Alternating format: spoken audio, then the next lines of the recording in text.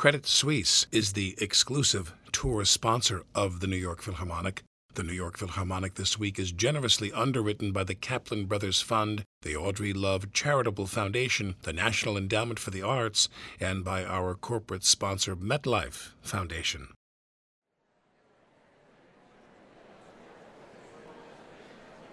Hello and welcome to another broadcast by the New York Philharmonic. I'm Alec Baldwin, and in just a few moments, music director Alan Gilbert will lead a performance of Giuseppe Verdi's Messa de Requiem. Joining Mr. Gilbert and the orchestra are the New York Choral Artists, Soprano Angela Meade, Mezzo-Soprano Lilli Paasikivi, Tenor Russell Thomas, and Bass-Baritone Eric Owens. The Verdi Requiem is one of those iconic masterpieces that I got to know through the New York Philharmonic. And in addition to being one of those landmark works that really should be played regularly, it's a piece that I deeply admire and love and believe in and love to perform. It is an opera. It's an opera based on the sacred Mass text. And like a number of operas, the Wagner Ring cycle springs to mind. It can't be programmed lightly, and it can't be programmed without thinking of who actually is going to sing it. And so years ago when we started talking about doing Verdi Requiem, we weren't thinking about when are we going to do it, we were thinking about who's going to sing it. And we've put together, I think, a quartet that is absolutely spectacular. Music director Alan Gilbert. When Gioacchino Rossini passed away in 1868, Giuseppe Verdi felt the loss deeply. Verdi never forgot his indebtedness to his distinguished, quote, operatic forefather, unquote, writing to his friend Countess Clara Maffei, quote, "A great name has gone from the world. His was the most widespread, most popular reputation of our time, and was the glory of Italy. When the other one is no longer with us, what will remain?" Unquote. The other one to whom Verdi referred was Alessandro Manzoni, a poet and novelist of international reputation, and like Verdi, a patriot for an Italian country in the throes of national unification. Manzoni's nationalist spirit is well represented in what is perhaps his most famous work, I Promessi Sposi, or The Betrothed, in which he writes, quote, "It is not only our object to represent the state of things in which our characters will shortly be placed, but at the same time to develop an event in the history of our country more celebrated than well known," unquote. Armed with the clout of his powerful publisher, Ricordi, Verdi approached the city officials of Bologna with an ambitious project to pay tribute to Rossini on the anniversary of his death. Bologna was the city with which Rossini had been most closely associated, and Verdi proposed to the city fathers that 12 Italian composers would collaborate with him in writing a composite requiem mass, with each composer contributing a single movement. Verdi himself would compose the final movement, the fugue, Libera. The project was given a go by the city council, but political bickering as well as inconsistencies of style and outlook led to the work never being fully realized. When a friend at the Milan Conservatory saw Verdi's portion, however, he suggested that Verdi consider writing a complete requiem himself. Verdi made some sketches, but lost interest in the idea as he began to concentrate on his opera Aida. Some years later, in 1873, Verdi's other cultural hero, Alessandro Manzoni, died at the age of 88 after taking a serious fall down the steps to the Church of San Fedele. Verdi was so deeply affected by Manzoni's death that he felt incapable of going to the funeral. It is said that Verdi instead made a secret visit to Manzoni's grave a few days later. After some further reflection and some consultations with Ricordi, it was decided that Verdi would honor the memory of Manzoni with this Requiem Mass. Once again, Alan Gilbert. The Verdi Requiem is a unique treatment of what I think we can all agree is a very serious text. Different composers, different cultures have had different takes on how to interpret the Mass, which is, after all, a ritual. So the idea of opera and actual sort of living human experience is natural, but for Verdi, I think it is highly dramatic. It is not hyper-reverent. It is extremely vivid, even terrifying, kind of larger than life, really gets into the kind of excitement of the experience of worship, of fear, of the uncertainty of faith. It's a very human, down-to-earth kind of take on the whole subject, and one that I think can really make it very, very vivid and immediate on a human level.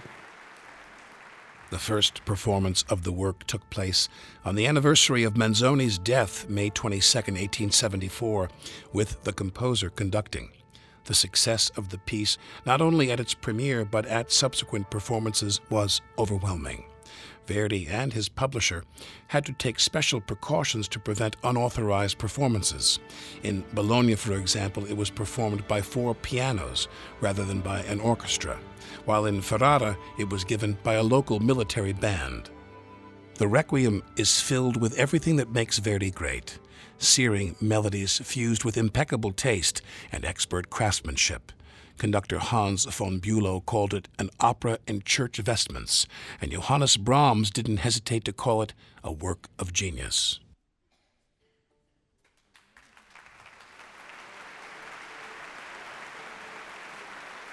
And now we hear the Messa de Requiem by Giuseppe Verdi. As soloists, we'll hear soprano Angela Meade, mezzo-soprano Lilli Paasikivi, tenor Russell Thomas, and bass-baritone Eric Owens with the New York Choral Artists. Alan Gilbert conducts the New York Philharmonic.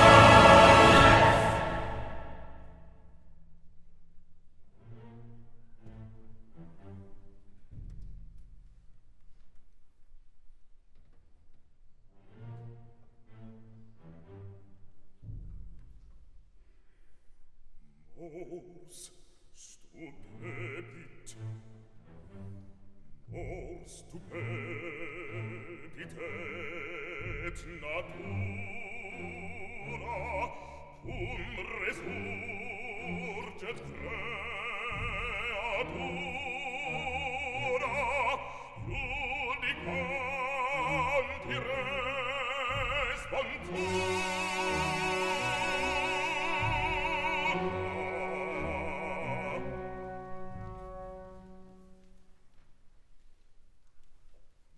Mors.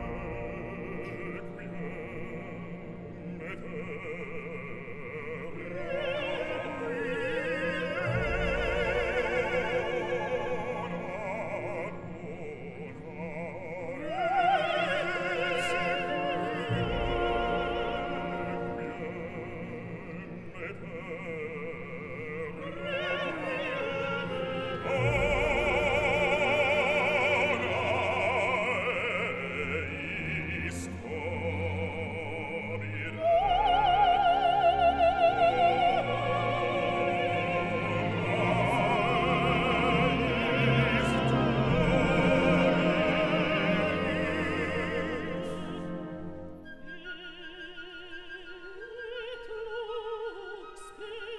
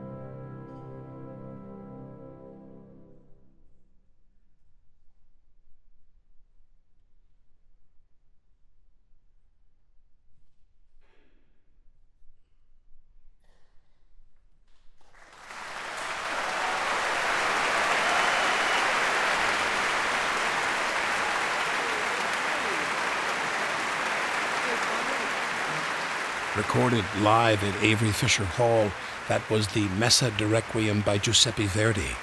The New York Philharmonic was joined by the New York Choral Artists, along with soloists Angela Meade, Lilli Paasikivi, Russell Thomas, and Eric Owens. The conductor was Alan Gilbert. And if you enjoyed that performance, you'll be happy to learn that it is scheduled to be released as part of the orchestra's digital download series on iTunes. More information is available at nyphil.org. While you're there, we hope that you'll also check out our Watch and Listen section, where you can hear broadcasts on demand and other content. And of course, there is also plenty of information on tickets for upcoming concerts. Once again, the address is nyphil.org. Credit Suisse is the exclusive tour sponsor of the New York Philharmonic. The New York Philharmonic this week is generously underwritten by the Kaplan Brothers Fund, the Audrey Love Charitable Foundation, the National Endowment for the Arts, and by our corporate sponsor, MetLife Foundation. Vince Ford is the executive producer of this series. The music producer is Lawrence Rock. The broadcasts are written and produced by Mark Travis, with assistance from Ian Riley, Sarah Zwinklis, and Paloma Orozco. And for now, until next time, this is Alec Baldwin wishing you good health and good music.